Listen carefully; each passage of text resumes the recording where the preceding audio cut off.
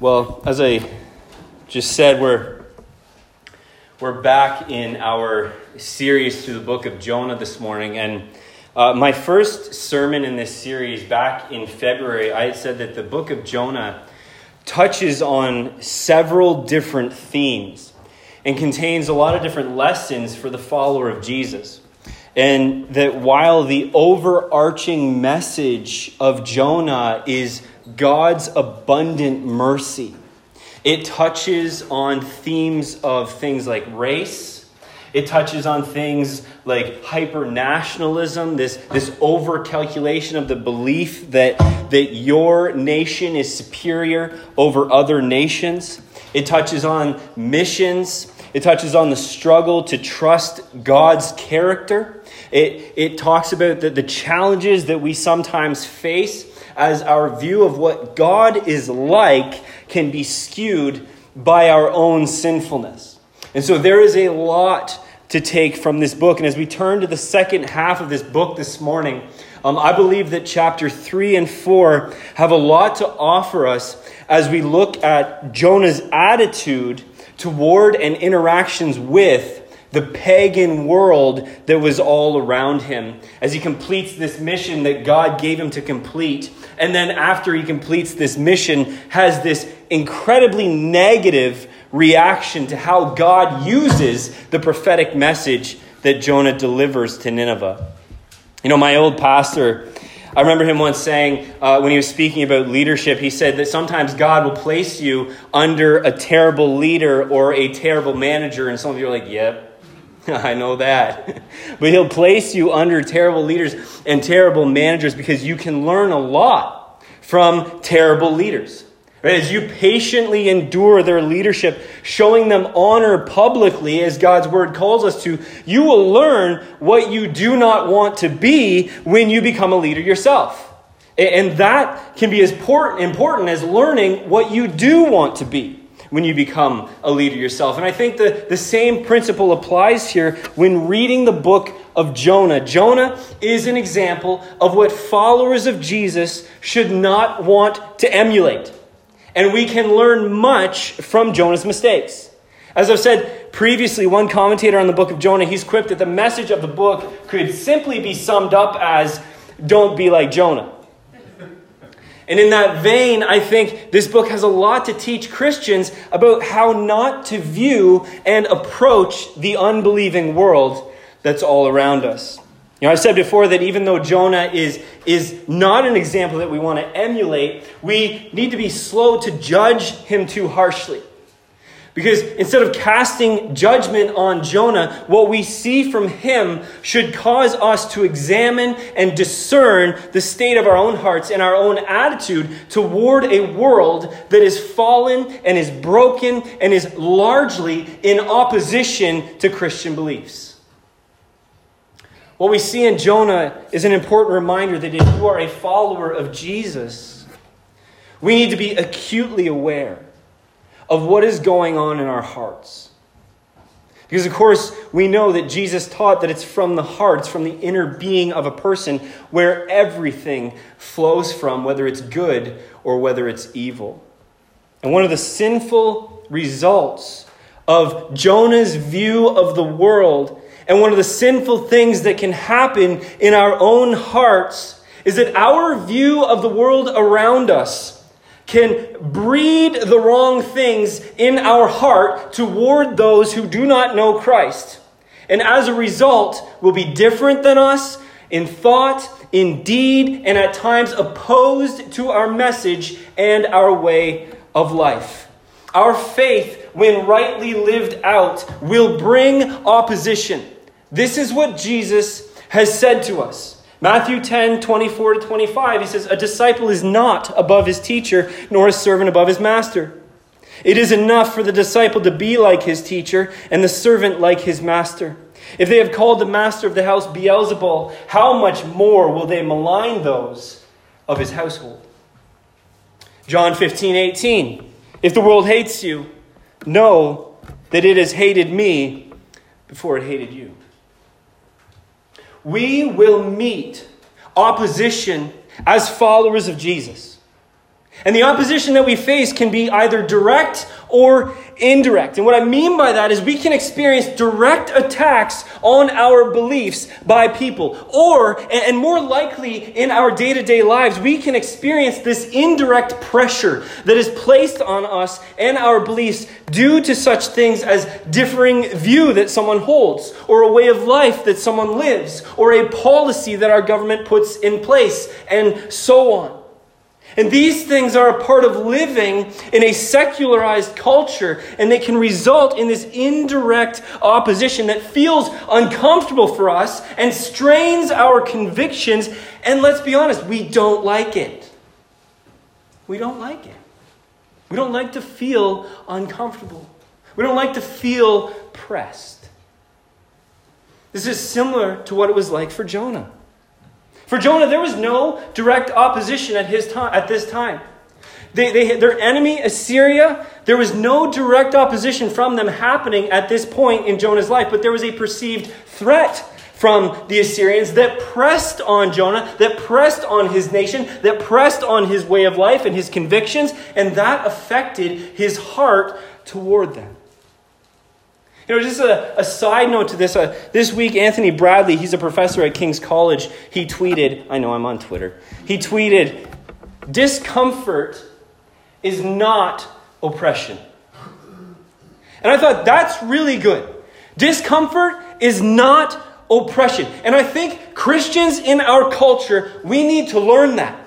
That just because we're uncomfortable, it doesn't mean that we're being oppressed. There is a difference between discomfort that comes because we live in a world that is not our home and genuine oppression. And when discomfort and oppression happens, we need to be acutely aware of our heart's response to it, because opposition can easily breed contempt in our hearts toward the source or the influence of that opposition, which of course is another human being or a group of human beings. But most importantly, a fellow image bearer of God. That's what we must always keep in our hearts and our minds. They're a fellow image bearer of God. And this is the problem that we see with Jonah. His heart was hard toward the Assyrians. He hated them. They had different beliefs than him. They had different social norms than him. They had different gods than him. Not to mention they had some atrocious and evil practices, and all of that pressed upon Jonah's beliefs and his convictions, and it bred contempt for them in his heart. In his view, the people of Nineveh were pagans who deserved God's wrath and should rightly receive God's wrath. Now, if you're paying attention, you're going, well, that sounds right. Because the interesting thing about that is right. They do deserve God's wrath, rightfully. They absolutely do. But the deficiency of Jonah's view was that he forgot his own fate would be no different than the Assyrians, apart from the mercy of God that was upon his life as one of Yahweh's chosen people. Jonah's heart had lost grasp of the truth that he deserved God's wrath as much as any Assyrian did. Yet he had been shown mercy from the Lord. And the result of his failure to hold God's mercies before him was this hardness of heart toward those who were not a part of the people of God. I'm sure that Jonah didn't realize how hard his heart was. But I was thinking about it this week, and I just wonder, when he finally obeyed God, when he finally went to Nineveh and he preached and he cried out against that city, yet 40 days and Nineveh shall be overthrown, did he like it? Seriously, did he like preaching that message? Did he like the prospect of God's judgment over the people of Nineveh? Did it bring him joy? And I honestly think that we just have to flip to chapter 4 and we'll see. I think it did. I don't think you can come to another conclusion when you see Jonah's horrible response to God's mercy. He says in Jonah 4, verse 1 to 3, but it displeased Jonah exceedingly and he was angry. And he prayed to the Lord and said, "O Lord, is not this what I said when I was yet in my country? That is why I made haste to flee to Tarshish, for I knew that you are a gracious God and merciful, slow to anger and abounding in steadfast love and relenting from disaster. Therefore now, O Lord, please take my life from me, for it is better for me to die than to live." Jonah's heart is so hard that he takes the characteristics of God, that God shows his people in Exodus that are good and beautiful, and he turns them upside down. I knew you were gracious. I knew you were merciful. I knew you were slow to anger and abounding in steadfast love. That's why I didn't want to go. He makes them negative things because his heart was so hard. Jonah had such contempt in his heart for the Assyrians that he despised the mercy of God so much over his enemies that he would rather die than see it happen.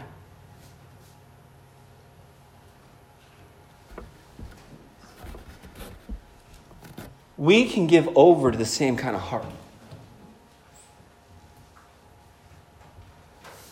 In fact, I've seen it happening more and more amongst brothers and sisters in Christ as our culture has shifted from this relative cultural Christian ethic and given itself over to worldliness at an increasingly fast pace.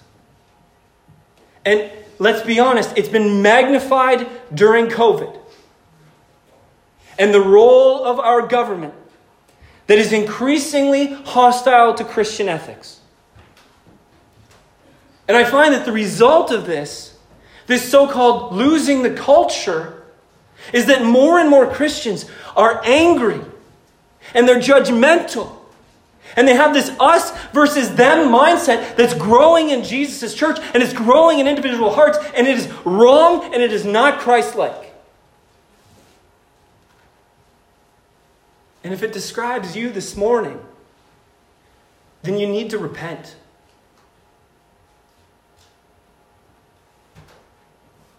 We will never reach a culture full of lost souls if all we have is angst and contempt towards it. And I fear there is too many followers of Jesus who are content to watch our world sink as they look on from a distance in the lifeboat that Jesus has given them, thinking exactly like Jonah, serves you right. You deserve it.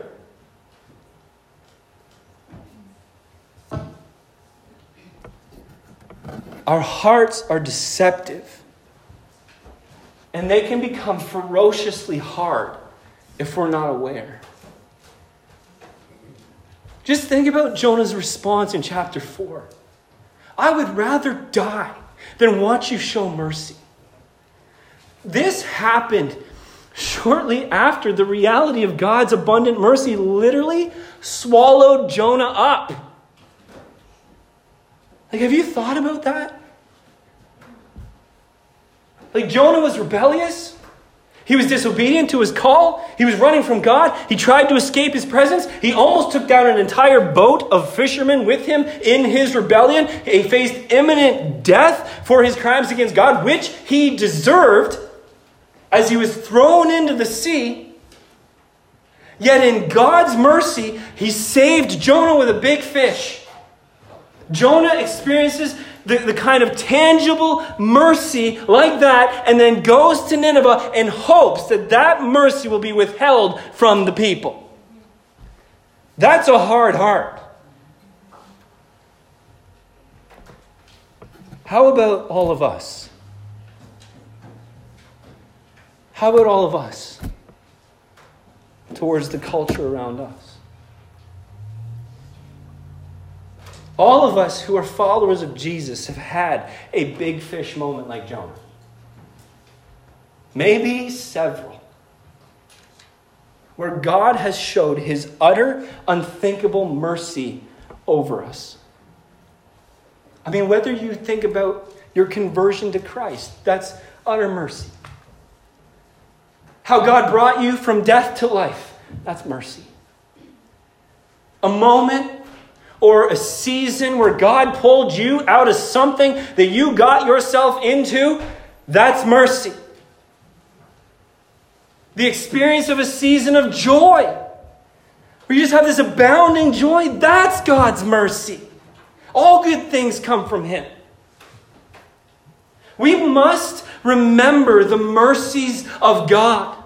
We must hold them before our eyes. We must know the grace over our own lives and understand all we are, all we have is because of Him, so that we don't become like Jonah toward our culture. Because we are forgetful. You cannot read of Jesus on the cross. You can't read of Him on the cross saying to His Father, "Forgive them, for they know not what they do," after they beat Him and mocked Him and drove nails through His hands and feet. You cannot read Isaiah 53:6, "All we like sheep have gone astray. We have turned everyone to his own way, and the Lord has laid on Him the iniquity of us all." You cannot read Matthew 9:36, "When He saw the crowds, He had compassion for them because they were harassed and helpless like sheep without a shepherd." You cannot personally experience the mercies of God in your own life as you have gone from death to life, child of wrath to child of God. As Paul says in 1 Corinthians 6, you were wicked. Some of us were sexually immoral, idolaters, adulterers, thieves, greedy, drunkards, verbally abusive, swindlers. But you were washed, you were sanctified, you were justified in the name of the Lord Jesus Christ and through the Spirit of God. You cannot read and know and experience these things through the power of the Holy Spirit and be indignant toward a culture and a people that are drowning in worldliness because they don't know Jesus Christ. Because that is every single one of us apart from the mercies of God. Don't be like Jonah.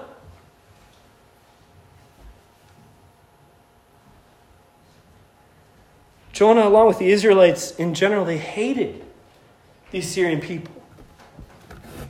And there's a principle in their hatred that we can take from their culture and drop it into ours in an even more extreme way because of social media. I've talked about this principle before. And it's that it's really, really easy to hate and be indifferent to culture on a macro level.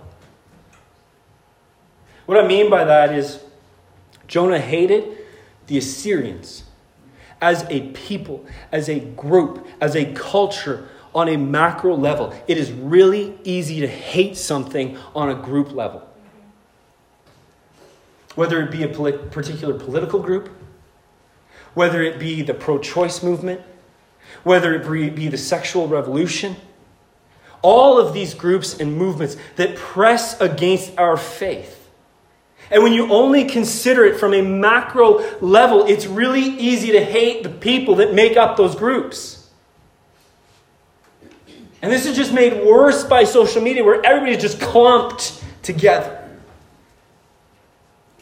It is only when you get down to the micro level and see those groups are made up of individuals, of people, of image bearers of God who do not know Jesus Christ that it becomes much harder to hate them. It's when you get into the muck, it's when you get into the mire and see the brokenness in individual hearts that you will have the capacity to mimic Jesus Christ. He knows what is in men, and He had compassion on them because He knows each one. In Jonah's case, I'm sure it was really easy to hate the Assyrians as a people and hope they perished. But I picture as Jonah's walking, as it says in verse 3 and 4, he goes to Nineveh, the exceedingly great city, walking through it a day's journey. I mean, if he looked around him as he walked and he considered the individual men and the individual women and the children that made up the group that he hated, if he could see them individually and know them, how could he long for them to perish? How could he be indifferent? When we consider each individual life in light of the gospel, there's no other response that is appropriate than to mimic Jesus Christ. Matthew 9:36. When He saw them, He had compassion for them. Because they were harassed and helpless like sheep without a shepherd. That is how we must always view our culture. That is how we must always view the people in our culture. Our culture is a flock made up of individual sheep who are without a shepherd. They are harassed. They are helpless. They are trying to find their way. They are dead in their trespasses. We can hate what certain political groups stand for and push. Hear me. We can hate what certain political groups stand for and push. We can hate what the pro-choice movement stands for. We can hate what the sexual revolution is doing to image bearers of God and children and young people especially. We can hate what is evil because God hates what is evil. But we cannot hate the men and the women behind them. They are souls that are precious to God. And if the scripture really is true, 2 Peter 3:9, the Lord is not slow to fulfill his promise, as some count slowness, but is patient towards you, not wishing that any should perish, but that all should reach repentance, then we must guard our hearts and not allow them to breed contempt, so that we may reach this culture.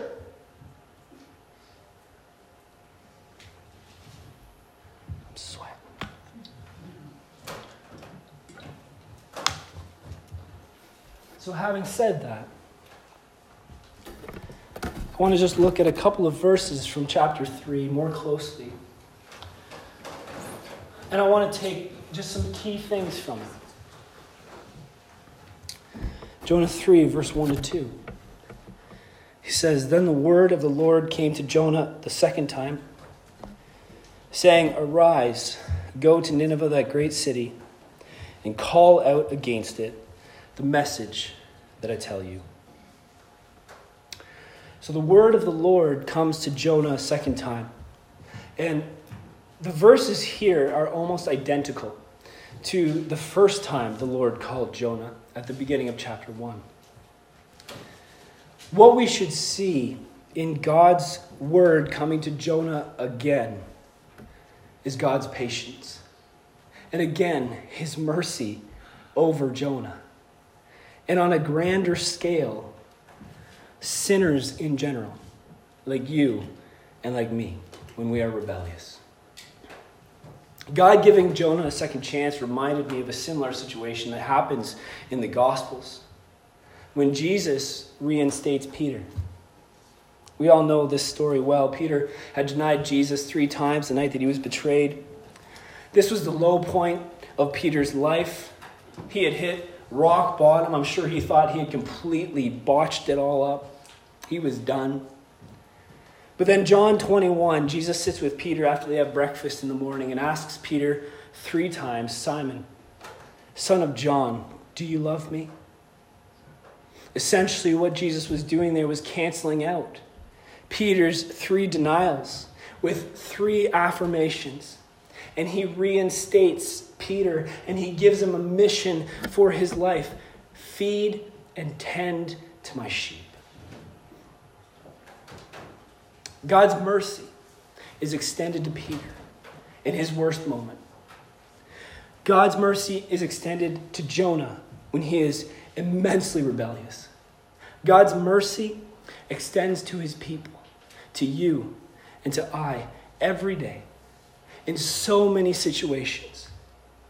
And as we have received and continue to receive his mercy freely, we give to others at least the opportunity to receive it.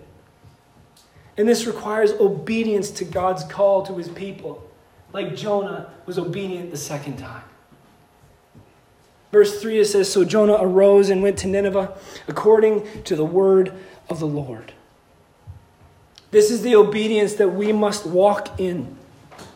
We need to arise and go according to the word of the Lord, because we have a commissioning like Jonah.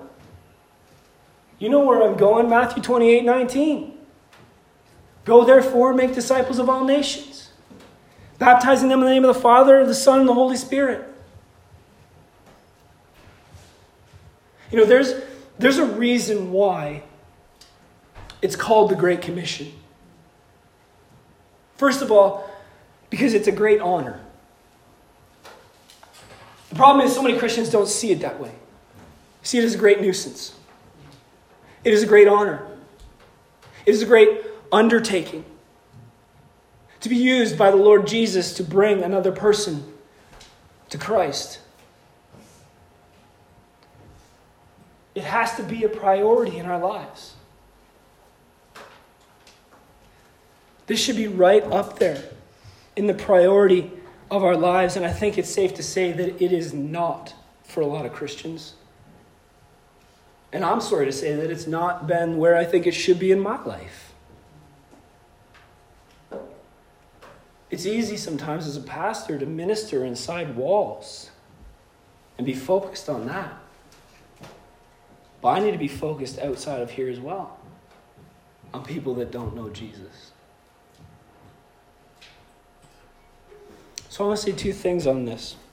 The first thing is, if you just don't know how to connect the dots between how you live your life and the Great Commission, that's a struggle sometimes.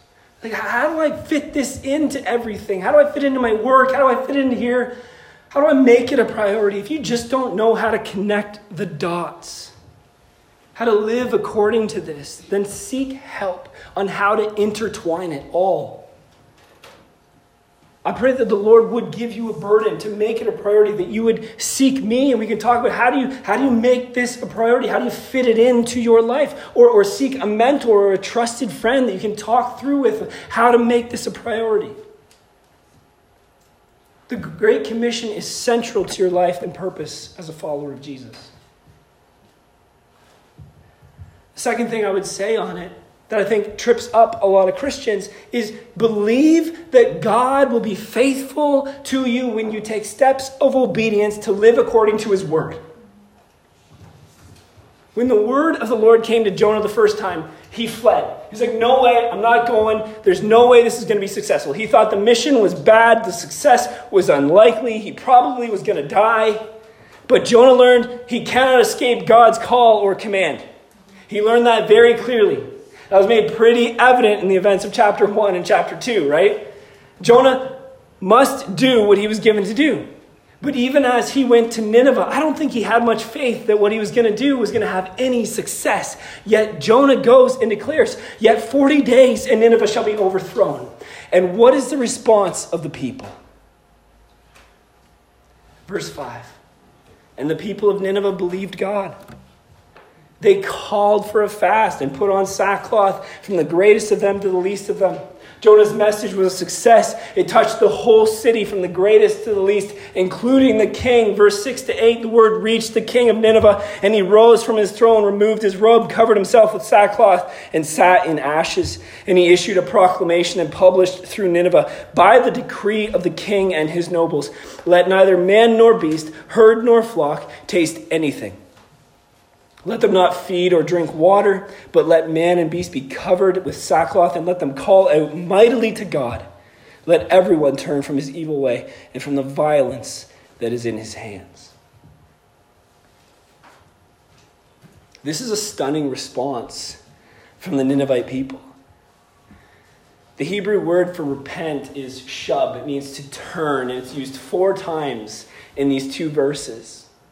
The repentance is so complete that a nation that is known for barbaric, violent acts, the king actually accuses itself of violence.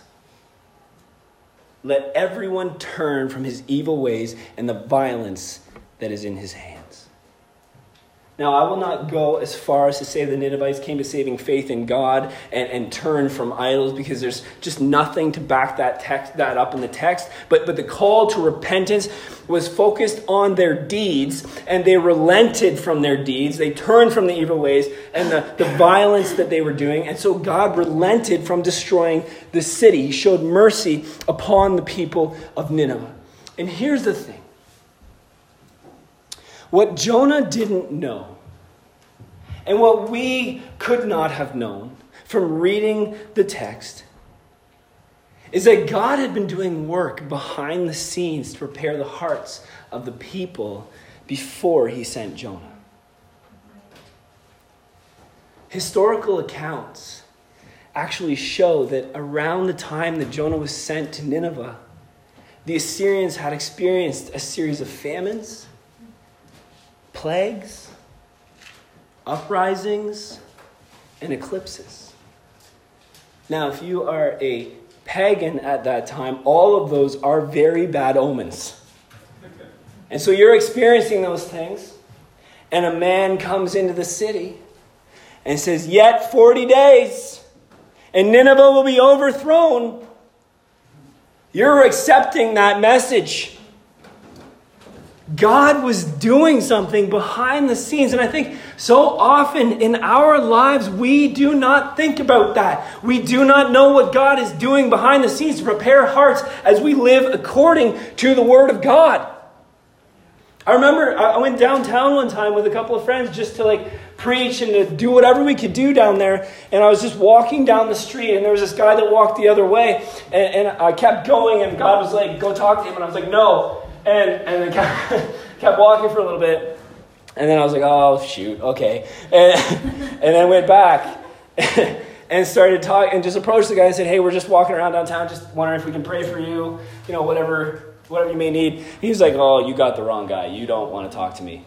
And I was like, "Oh, why not?" And he pulled his shirt aside, and he had an upside down cross. So I was like, "Ooh, you're angry," right? You had a bad experience with the church. But it was interesting because I started talking to him, and he so quickly softened.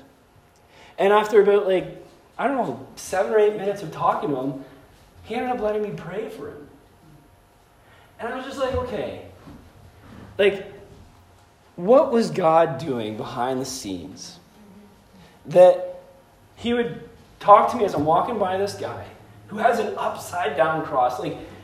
In the natural, you're thinking, well, you want nothing to do with Jesus. And by the end, he let me pray for him. We just don't know. And we so often make assumptions as followers of Jesus that our message will just be not accepted. And so we don't step out. But God has told us to. It's in his word, and he'll be faithful when we do it. Last thing I would say is we need to preach a message like Jonah preached. Jonah preached God's wrath and God's judgment. And that is totally contrary to the modern idea of just preaching love. But God's love will not be rightly understood if there is no understanding of God's wrath, no understanding of God's judgment, no understanding of eternal consequences. Why do I care if nothing's going to happen to me, if God just loves me? People need to know. They're rebellious. They're enemies of God. God is just. He will rightly deal with them. We cannot shy away from preaching wrath and judgment. It is not the full story to just say, God loves you. Then we're just happily sending them to hell thinking, oh, God loves me. I must be okay. But we won't preach a hard message like that unless we actually love people. A sinner must know they're a sinner and they're in trouble before they will care to seek the Lord. The difference between us and Jonah is Jonah preached God's wrath with joy. God's wrath is coming. We preach it with sorrow. We preach it with compassion. But you have to love a person enough to tell them the truth about these things. Let us not be like Jonah to our culture. If you're here and you just feel a hardness towards people who don't know Christ, you tend to clump people in groups like, oh, I hate them. I pray that you would repent this morning, that you would bring that to the Lord. And so, Lord, that is not of you. That is not of Christ. That's my own sinfulness getting the best of me. That's my flesh. Let's pray to that end. Heavenly Father,